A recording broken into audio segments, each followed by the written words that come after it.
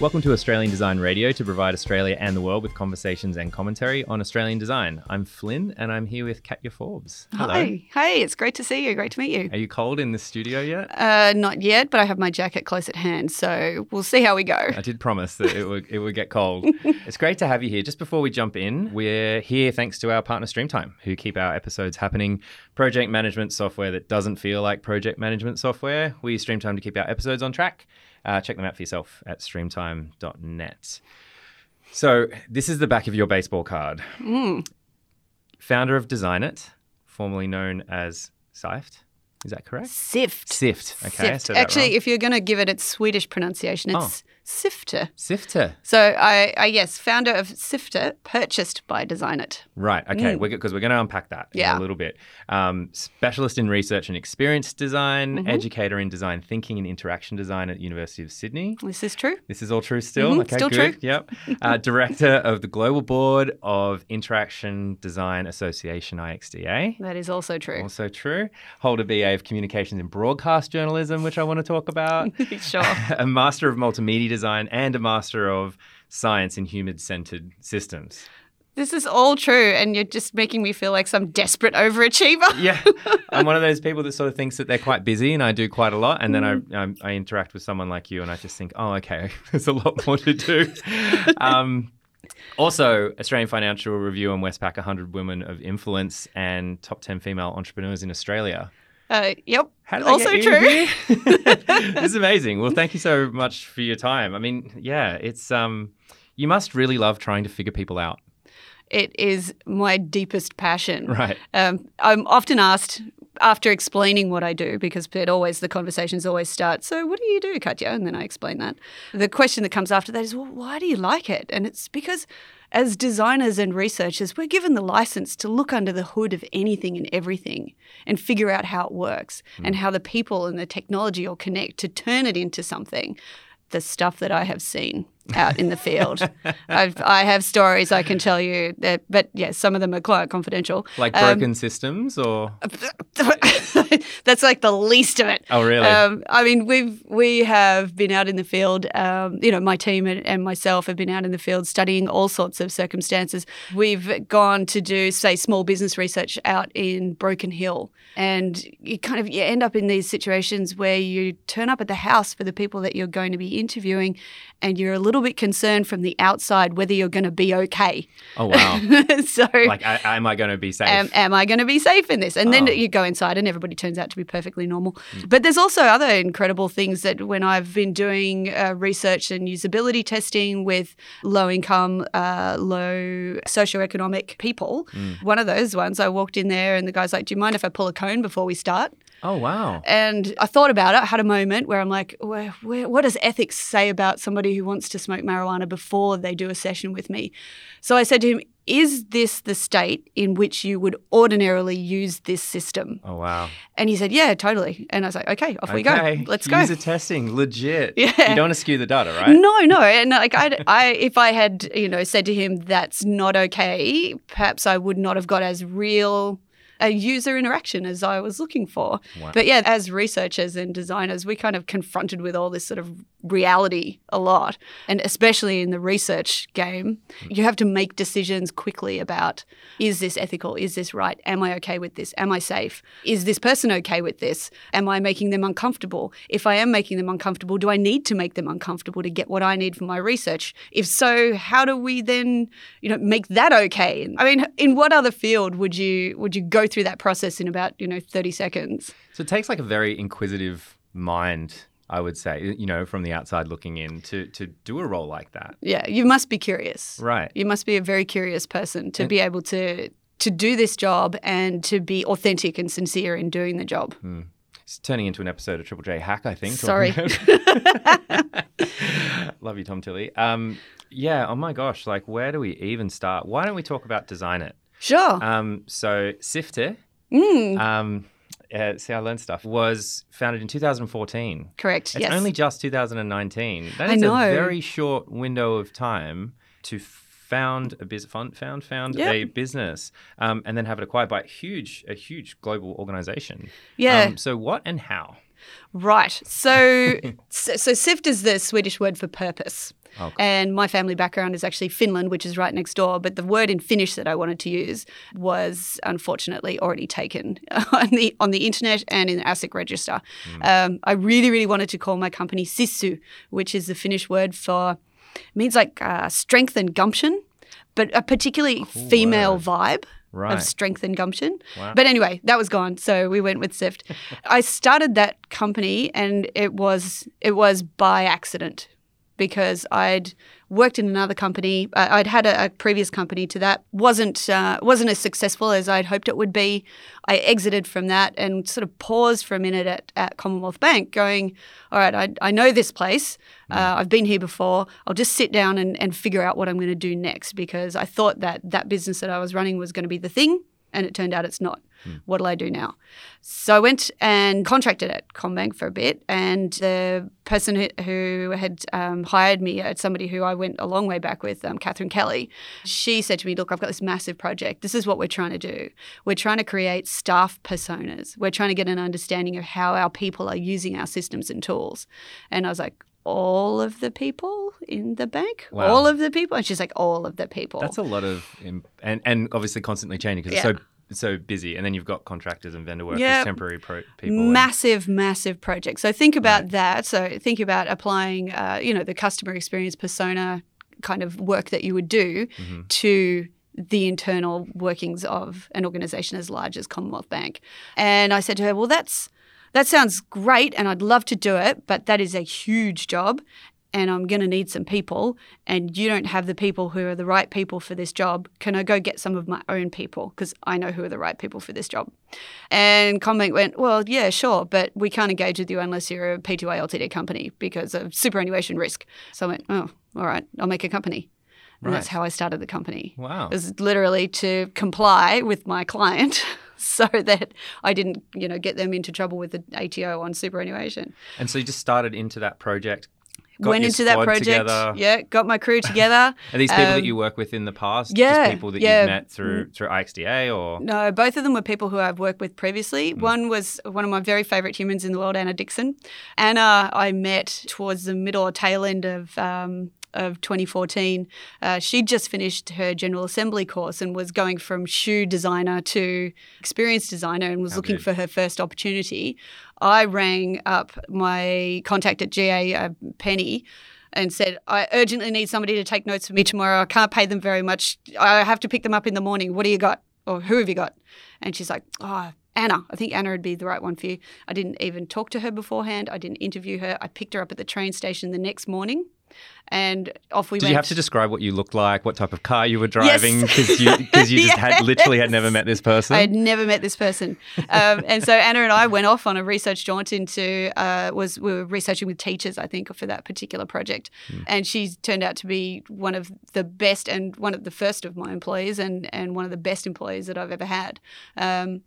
And so, she was part of that project team. The other person who was in the project team was, I'd met her at Commonwealth Bank in my previous incarnation. She's an org psych. Joanna? Org psych, sorry? Organizational psychologist. Okay. It's a thing. It's a new thing to me. Great. They understand the psychology of organizations. So it's actually a really good natural fit into experience design on the employee side. So I had an organizational psychologist, I had a user experience researcher, ex-shoe designer, and then there was me. So we got ourselves together and off we went and interviewed 18 general managers across, all and their delegates across all the departments to line up the research and get their permission to talk to all their crew. We went out into the field and we did 107 observations of people doing work with internal systems. We were sent out there to look at one system. In our travels, I think we ended up finding about 108 different systems and tools that people were using. Oh, wow. Like from software? From software to templates to things that they built themselves to other systems to things that they probably, wasn't quite the right thing for them to be using for the job, but workarounds because something didn't work. So is that just like an astronomical amount of double up and redundancy and everything? There was a huge amount of reasons for everything that we saw. But we came out of that with some incredible stories as well. And so we spent about a month out in the field doing that research, and then came back and did the synthesis and presented it all back to all of those general managers who were interested to understand who are the staff. And I think we ended up with about 6 staff personas, which are still in use today for them to design their internal systems and tools and their employee experiences. That was how I started the company, and then we were successful with that project. And Catherine Kelly says to me, "So we've got this other thing. Can you have a look at that?" And then somebody else said, "But we've got this thing too. Can you have a look at that?" And before I knew it, I had 7 people working for me. I figured, I've started something. It's a bit of a runaway train. What would a sensible business person do? A sensible business person would find another client so that, we're not all stuffed.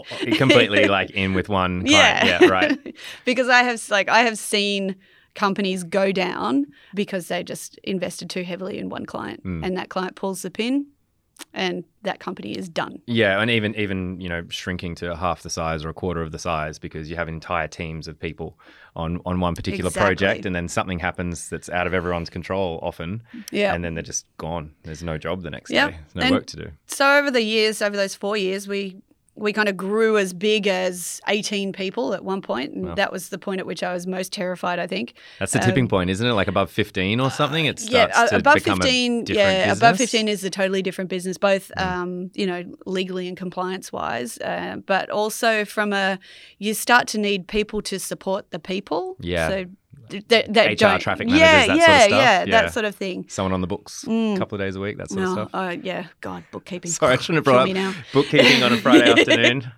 Yeah, so that was the business did well for quite some time. We dined off Commonwealth Bank for quite a long time, and that was fantastic. But we needed to find other clients, and we did. And we worked with Transport for New South Wales, Office for Environment and Heritage. We worked with other banks like Macquarie Bank. We've done quite a lot of work with them. And then we were also really fortunate that we managed to hire a design director who was working in at Qantas. And she brought Qantas with her. And we're still working with Qantas today, which is a great testament to the relationship that we've built in there. But it hasn't all been good and fun. We had a pretty serious downsizing at the beginning of 2018. I had started the discussions with Wipro Design It previous to that, and they said, you're too small. And that's who has ultimately acquired you. So the story with Design It is they're a strategic design organisation that was bought by Wipro a few years back now. I think it was maybe 2014, 2015. I'm not sure the exact acquisition date. Wipro was smart with this. So I've seen other organisations, they're a large systems integrator, and I've seen other organisations do the same and bulldoze the design into the ground, and everybody just dies. Oh my God, there's a whole question on here about how can you retain who you are through acquisition and everything. They have been smart in that they bought Design It and left it alone. They left them as an independent P&L, an independent organisation within the larger Wipro group, and said, we want to watch you and see what we can learn because we think you've got something to teach us. Then Design It acquired Cooper, Alan Cooper's company, Cooper Design, in 2017, giving them a North American footprint. And then 2018, they acquired us to get a footprint down here in Australia and New Zealand. But it has been a very interesting acquisition process. And I did a lot of due diligence on the organisation from a values perspective to see whether or not we were aligned, and also looking at, were they going to acquire us and then grind us under their heel of huge corporateness? Not that they're an organisation like that, but big corporates tend to squash smaller companies that they buy if they're not careful. Absolutely, it happens all the time. Yeah, and they have been careful. So it took a year to do that deal. The whole of 2018 was me negotiating that deal, but I'm confident that I've made the right decision with the acquisition because I love my peer group, my new peer group. That's the thing about being a sole director. It is tough and lonely. Right. And there's a point in time where you just go, I just wish I had some friends to talk to about this stuff. That's interesting to hear you say that, and kind of leads me into IXDA, I suppose, like that sort of network. Some friends of mine run a business together. Years ago, they were talking about soda as well, and they were saying that they for so many years they were running their business by themselves, and they went to something like that and they were in a big room with all these other founders of businesses and everything, and everyone was just so candid with helping, and it wasn't this competitive environment. It's this really good excuse to have these conversations that they've just like had bottled up, like, well, money, clients, work, managing a whole staff growth. Even as a sole director, you need a peer group who you can talk to. I've been pretty fortunate in that I'm a member of the CEO Institute, which is it's a CEO networking organization. I'd call it CEO therapy, because we all go to our syndicate meeting and everybody just goes blah. But that has been hugely helpful in shaping me as a business person, because everybody in my syndicate is from totally different businesses.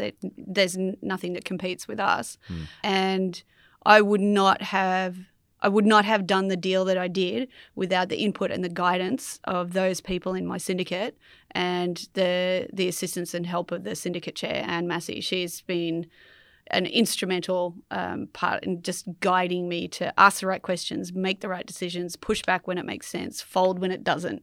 And all of that has been just you can't do it alone. As much as you might like to think you can, other people always have something to contribute if you're willing to listen.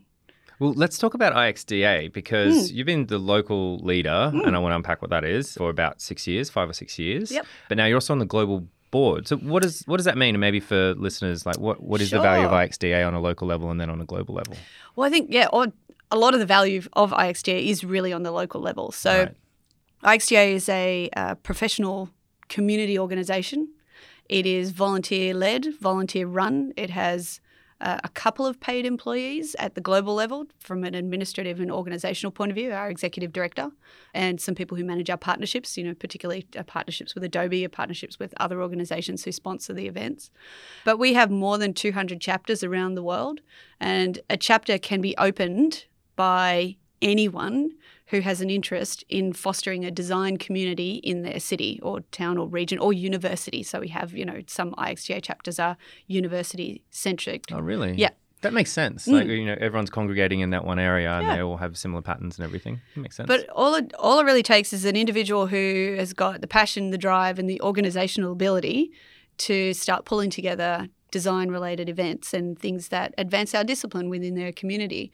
So I did not start the IXDA chapter in Sydney. That was Jay Rogers, who's at Atlassian, and he's like, we need an IXDA. I didn't even know what it was. This is back 6-7 years ago, and he's like, we need IXDA here, and I was okay. All right, I'll come along to the first meeting. I'll Google that. Oh, sure. Sounds good. Yeah. And the first meeting of Sydney IXDA was about 30 people in the old Atlassian building's basement, where Jay got us to, get a bunch of Post-it notes out and say, what do we want to do with this chapter? What do we want to do with this community? And he worked really, really hard to get it up and running, and Atlassian was super supportive in giving us space and giving us beer and pizza and all of that kind of stuff.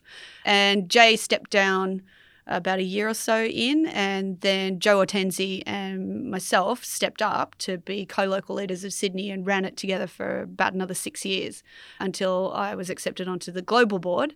When I stepped down from Sydney, and Joe and the team, there's a whole team who run it. You can't do it alone. Yeah, that volunteer stuff, I have some experience in running volunteer things. I ran Creative Mornings for several years. Yeah, similar. In Sydney. Yeah. I always find that these things personally have a shelf life. Yeah. Like, how long can you invest your time and your creative capital in this thing that you absolutely love? Yeah. But, you're 4.5 years in, you're staying up really late, working on something that's happening the next day in a somewhat related but also in a somewhat thankless job, because eventually it does go away. Is how did you do that for so long? There's so much benefit to be gained by the community. So the whole thing for IXDA is it's for the community, by the community, to serve the community. And as local leaders, and we, there's hundreds of local leaders around the world. As local leaders, we're intrinsically altruistic, I suppose, in that we want to better our community. We want to share learning. We want to connect people, and that makes it easier, I guess, for you to feel okay about giving your personal time towards it. We stood up a mentoring program because we were finding there was a lot of people who are coming out of the short courses of General Assembly, Academy XI, that the quick ways into design. And we're finding that while they might have known what tools are in the toolbox, they weren't sure when to get the hammer out or when to get the screwdriver or when it was like somewhere you should call a plumber. I like that a lot. And so we created a mentoring program so that newer designers would be able to ask more experienced designers for help, for guidance. And that's been hugely successful. And seeing the successes of those efforts, and there's a whole mentoring team for IXDA Sydney who run that program, and it's not an insignificant amount of time they put into it. But seeing the success of that, and then they presented that at Interaction Lyon, Interaction 19 in Lyon a couple of years ago, and all of the other chapters are like, can you give us your stuff? Wow. We'd like to do this. So now Berlin's picked up what Sydney has done and is starting to run mentoring programs. So it's that sort of sharing right around the world as well, and learning from each other. That's also, it's invaluable. I would give up twice my weekends to get that sort of thing fostered in the community. Surely you don't have any time left. I get your point though. Yeah, so we can talk about that now actually, because I did dig up something, a quote someone made from you. Coaching is on equal footing, or there shouldn't be a level of seniority applied when coaching. Yeah, which I found really interesting. And if Matt, my co-host, was here, he'd be jumping up and down because he loves talking about mentorship and education. Yeah. But can you kind of unpack that a little bit more? Yeah, sure. So I've done a fair bit of speaking workshops and talks generally about design coaching. So the situation that we find ourselves in the design landscape is there's a lot of people in our organizations who've been sent to design thinking training. Right. Yeah, let's all go and get design thinking. I'm going to get me some of that. And we have people who go to 1 hour workshops or one day workshops or 3-day sessions or whatever the training is. And then they walk out of their training and the trainer points at them and goes, "You're a designer now." And then all of the people who are designers for jobs, a little bit their soul dies. I think it's kind of like, saying I don't believe in fairies or something. But yeah, it's like everyone's a designer. Okay, Everyone can do it for sure. Design thinking is great. It does democratize our craft, which is great. It creates advocates for what we do in organizations, which is also great. This is terrific stuff. But it also puts the tools and techniques into the hands of people who are not as well versed in how to use them and the nuances of what we do and how we do it. Like you could teach them how to interview, but they might not recognize themselves leading in an interview. Absolutely. Yep. So those sorts of things just comes with experience with the craft. Design coaching is me taking coaching tools from the 80s and 90s, the GROW model, appreciative inquiry, leadership types of skills up on the balcony, down on the dance floor, helicoptering and zooming, and applying that to design in an organization and how we as designers, senior designers, lead designers can coach our stakeholders, our clients, our own internal humans who we come into contact with in the organisation, coaching more junior members of our team perhaps. But coaching it's a peer-to-peer relationship in terms of knowledge. One person may have more knowledge, but your job is not to teach them. Your job is to help them find their own expertise by asking the right questions and prompting them for different ways of thinking about a problem. So coaching it's very nuanced language. Yeah. Mentoring, there is a seniority implied. Somebody is better at the thing or more experienced at the thing than the other person. And so the mentoring relationship is a senior to junior type of dynamic, I guess. And then we've got, stakeholder management, that's a different thing altogether. You're not coaching, you're not mentoring, you're just managing your stakeholders. And then there's training and education, which is this person is teaching these people how to do the thing. So they're very different. And the thing that I try to unpack in the design coaching sessions that I run is that you're not teaching them. This is not a training session that you're putting together. A coaching plan is how you and your coachee work together so that they can find their own path to expertise in this space. And you support them. I love that. Yeah. That's great. Well, it's the definition of it, which seems to escape most people because they go, "Oh yeah, coaching and mentoring." Like it's the same thing. Oh, and I think I just bunched them together. It's like UI UX. Just so man, do you want to get punched? It's so great. Well, one of my questions was the state of UX, because I had noticed that you had done some teaching at General Assembly. We used to do some training as well. And you mentioned that the first person you hired was someone who changed their life, did a GA course, and then came through. They're good friends of ours as well here. And I just wanted to kind of unpack, because I knew that when we were doing our training, we did training in user experience and design, digital design, interaction and stuff like that. There were some people, because we used to have mentors come along and teach for us, there were some people that were a bit resistant to that. Yeah. In the sense of, well, look, I'm an anthropologist. This person over here is a psych major, has as many qualifications as you do. Like, doing a 10-week course isn't going to make you understand user experience or people. And I got that a couple of times. And so I'm very interested in your experience in both, because you've got all the masters, but you're very, very pro. It seems you're very positive about it all. Hey, look, it's true.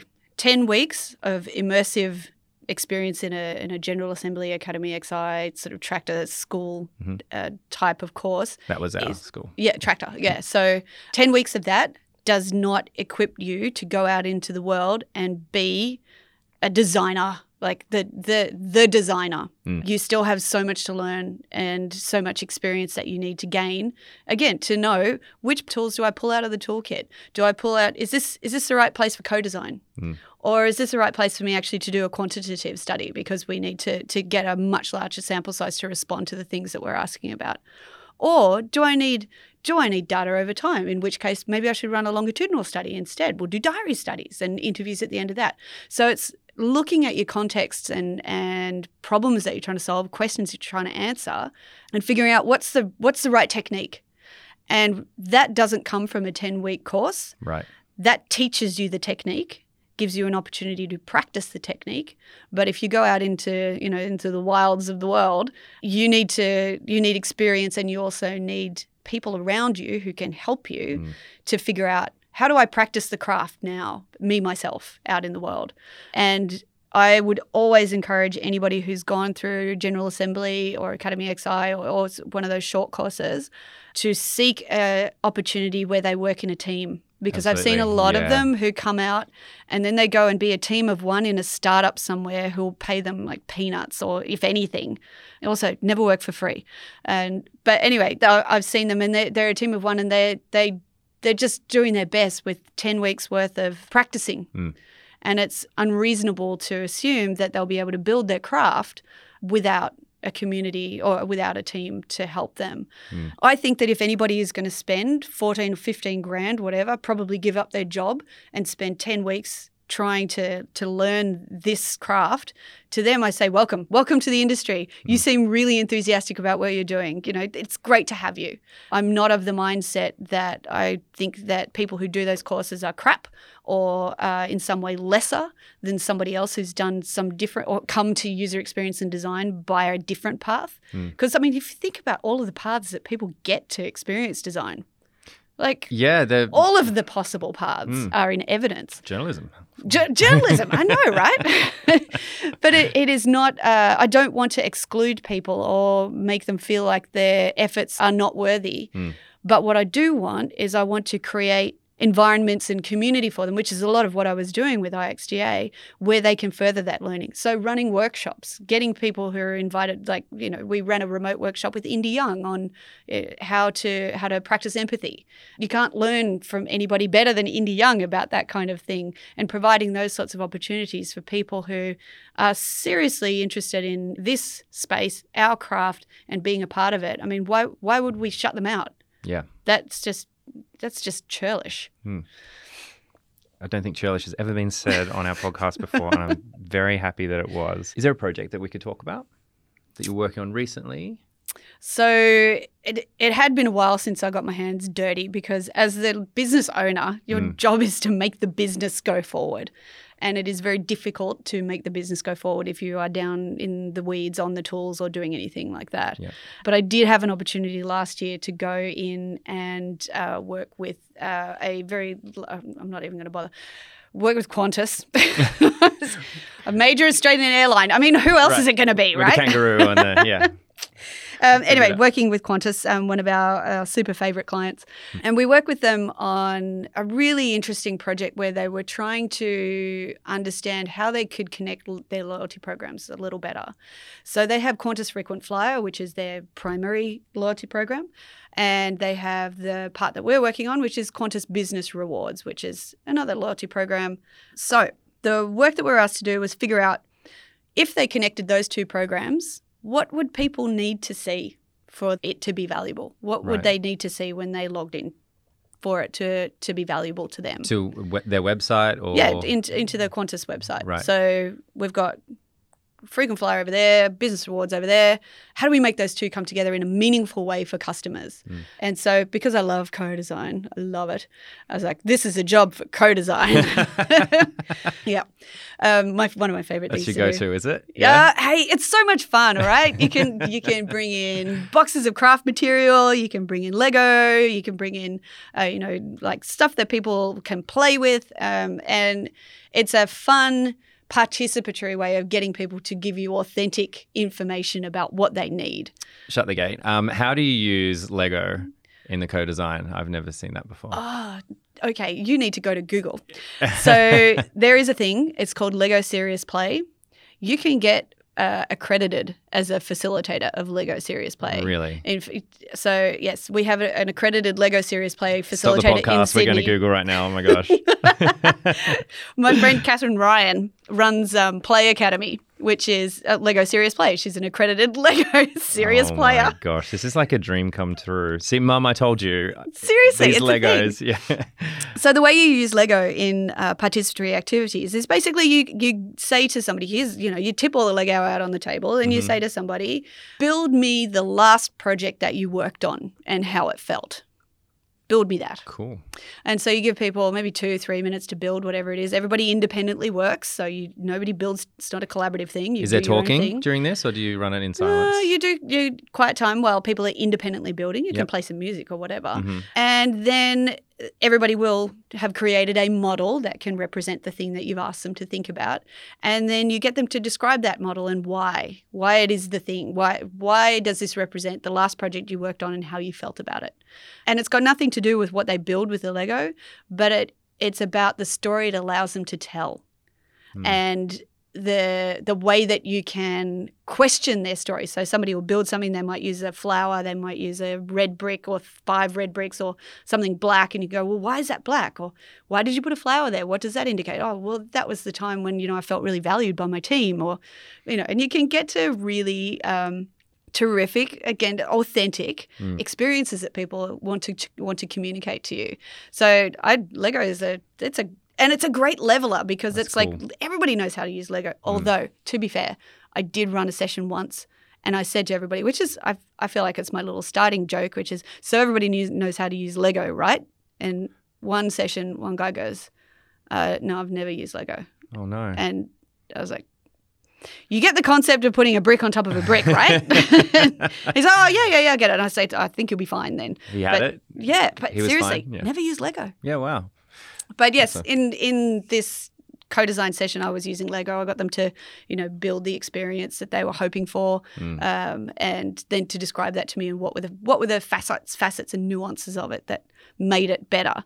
Yeah, so being able to do that was great, and we got a huge amount of customer insight into what they valued, what information did they value, what didn't they care about. So when we went in there with a hypothesis, and it turned out that our hypothesis wasn't quite right. And we actually managed to pivot. And they've just recently connected the two loyalty programs. So they've flicked the switch on that. And the stats that they've gotten back from it are, I can't share them, unfortunately, but they are exceptionally good in terms of engagement between the two programs, uplift of the connected loyalty products to the Qantas Business Rewards, so Caltex Star Cards and all of the other things that they have as part of that loyalty ecosystem.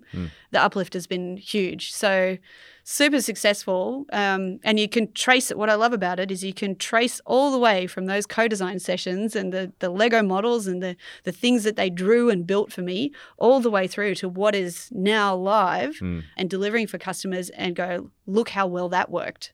So that was a great project, and I'm really proud of the team who executed on it, and also that I got to have a hands-on part of it. Yeah, your eyes kind of lit up when when we had the permission to talk about this.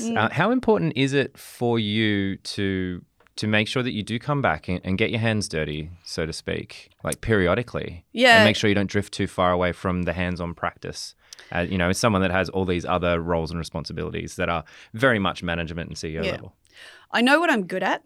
I am really good at facilitating. I'm really good at running a room, doing workshops, pulling apart difficult problems with people. I'm really good at that sort of stuff. And so I try to make sure that I do continue to do that kind of work. I am not really good at using Sketch and InVision and creating wireframes or screen designs or things like that. It's really not my bag. I have done it. Like there are interactions in NetBank today that I did, and I'm pretty proud of that. But I would I would not pick up those tools because I'm not the right person to do that job to the quality that is required now. Because my hands have been off those tools for so long. It's not super exciting to me. I don't care where that link goes when you click on that link, or what happens when this moves over there. The detail of that is just, it doesn't jazz me. But the interacting with humans and unpicking the detail of what goes on in people's brains when they are trying to use a product or a service or engage with the technology or anything like that, that's really interesting. So I definitely like to stay hands-on and also looking at new ways of doing things. So there's always new ways of doing things coming through, and it is impossible to keep up with the reading for our industry to stay 100% current. I'll bet. I mean, we're talking about like biometrics and everything yes. before an AI, which is a pretty good segue into that area. I mean, you could never keep up. It gives me anxiety. Too much. And then you could go really deep into this direction, really deep into this other one. And I think that's where you have to go, what does happiness look like in the design for me, in design as a practice and a craft? What makes me happy and can keep me interested?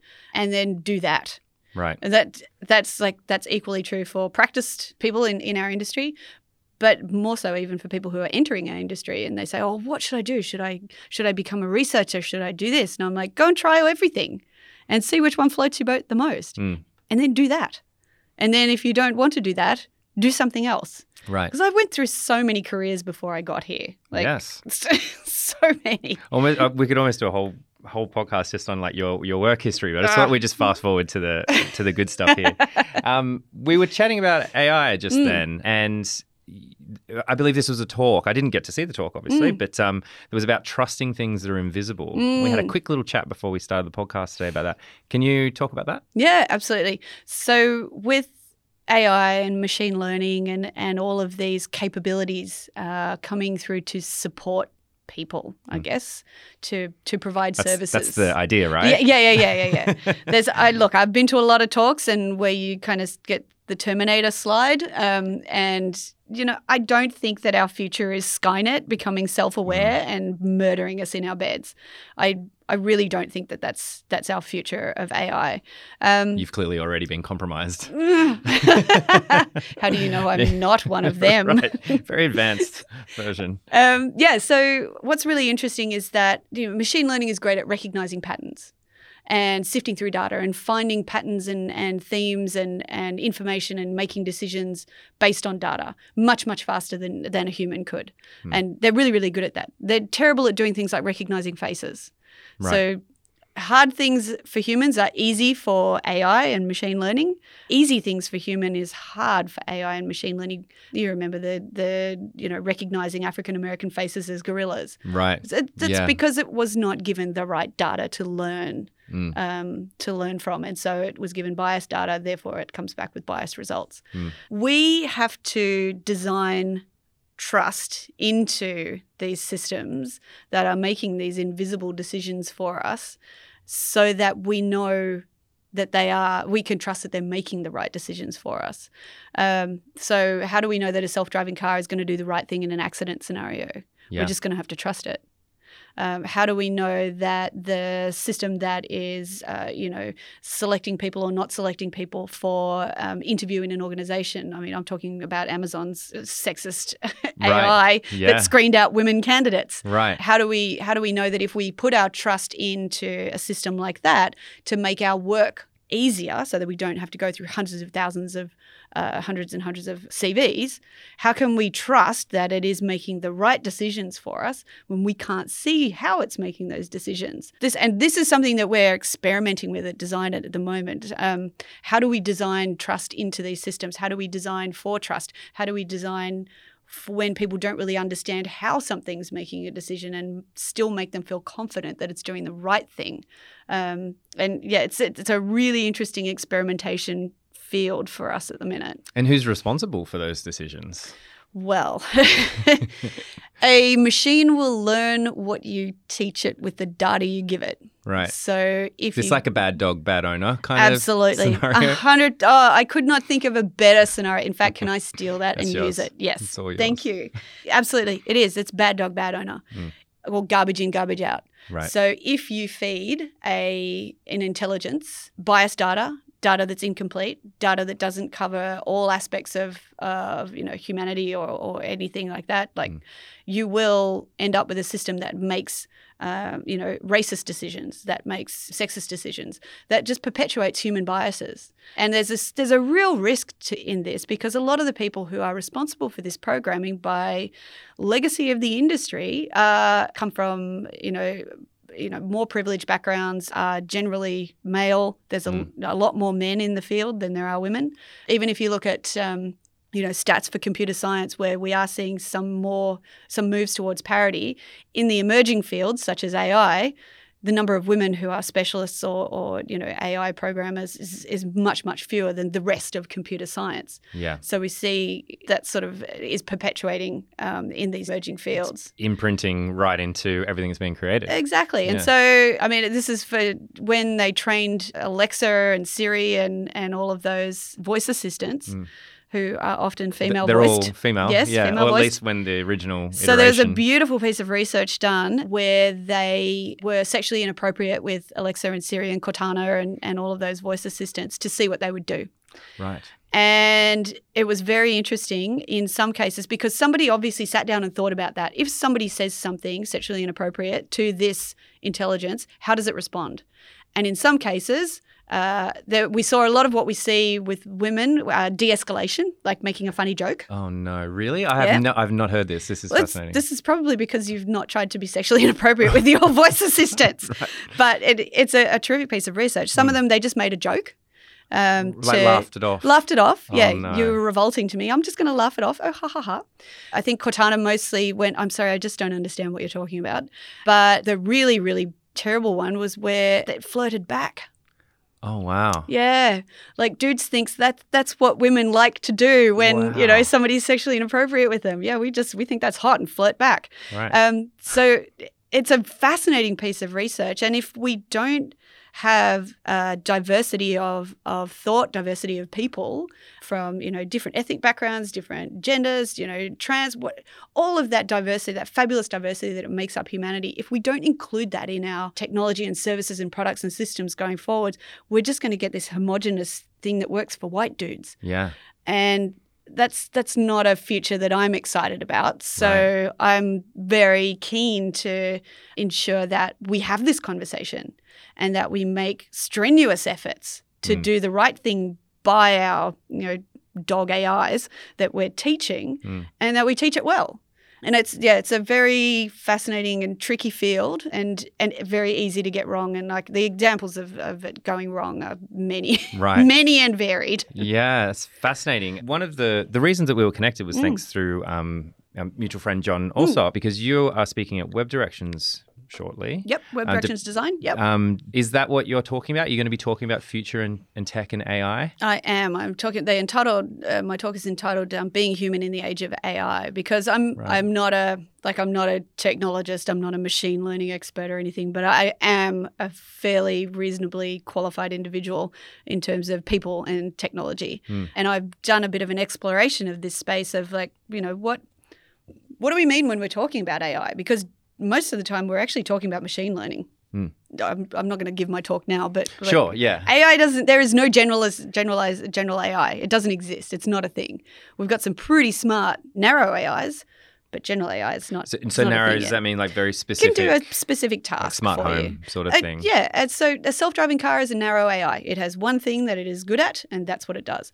Or when you get Watson to play chess or Go or whatever, you're giving it a narrow task to do. There's no reason why it shouldn't be able to beat us at chess. It should beat us at chess because they're really, really good at seeing patterns in data. They are always going to be better at that kind of thing. But when you need to take into context your environment, your experience, what you know about the world, and use that to make decisions, that's where we get into the general AI, which is the more, C-3PO type stuff. Right. That's not in existence in the world right now.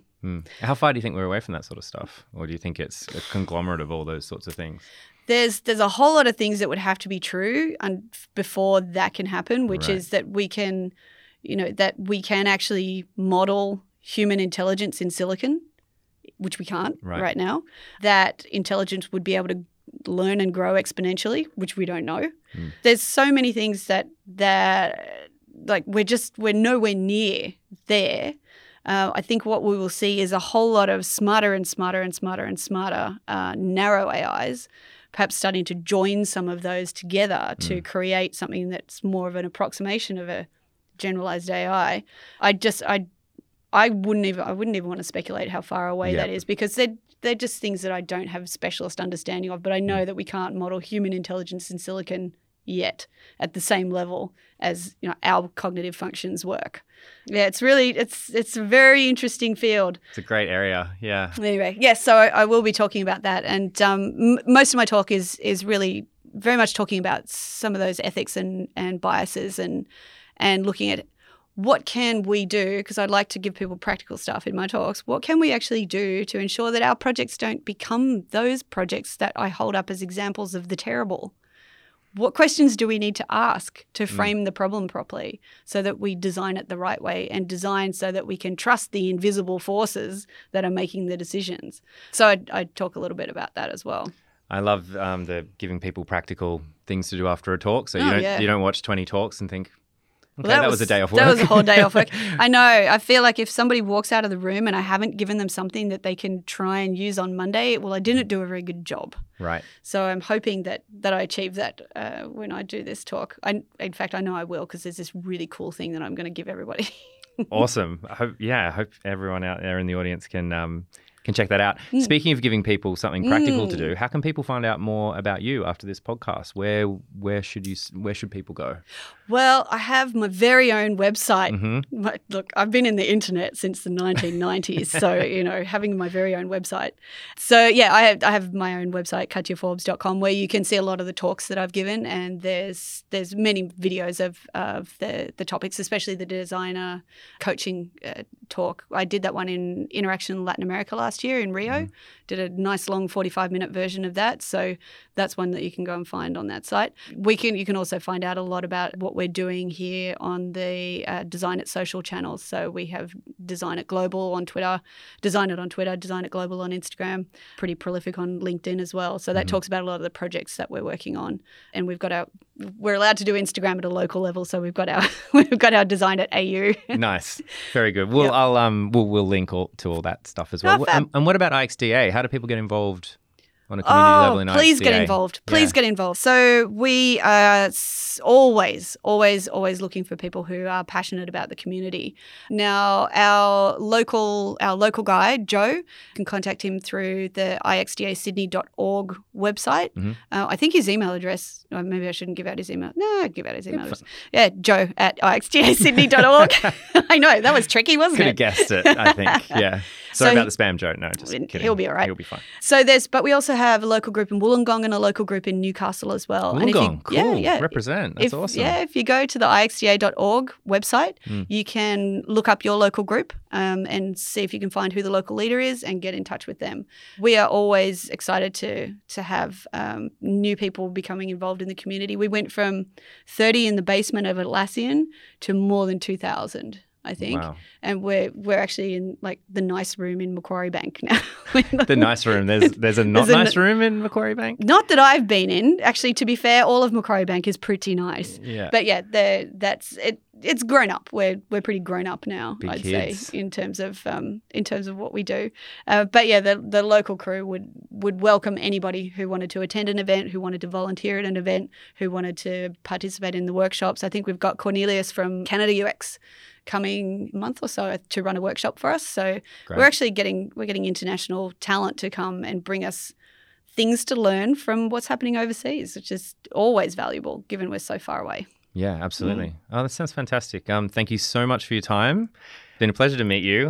There's about a million things we also could have covered Yep. that I've got a whole list here of stuff No, that I haven't even got to talk about ice hockey yet. Ice hockey? Okay, we're talking about this offline. You can find this episode and more at ausdesignradio.com, and you can follow the show on Twitter, Instagram, and SoundCloud at AUS Design Radio. Thank you, Katja. Oh, awesome. Thanks so much for having me.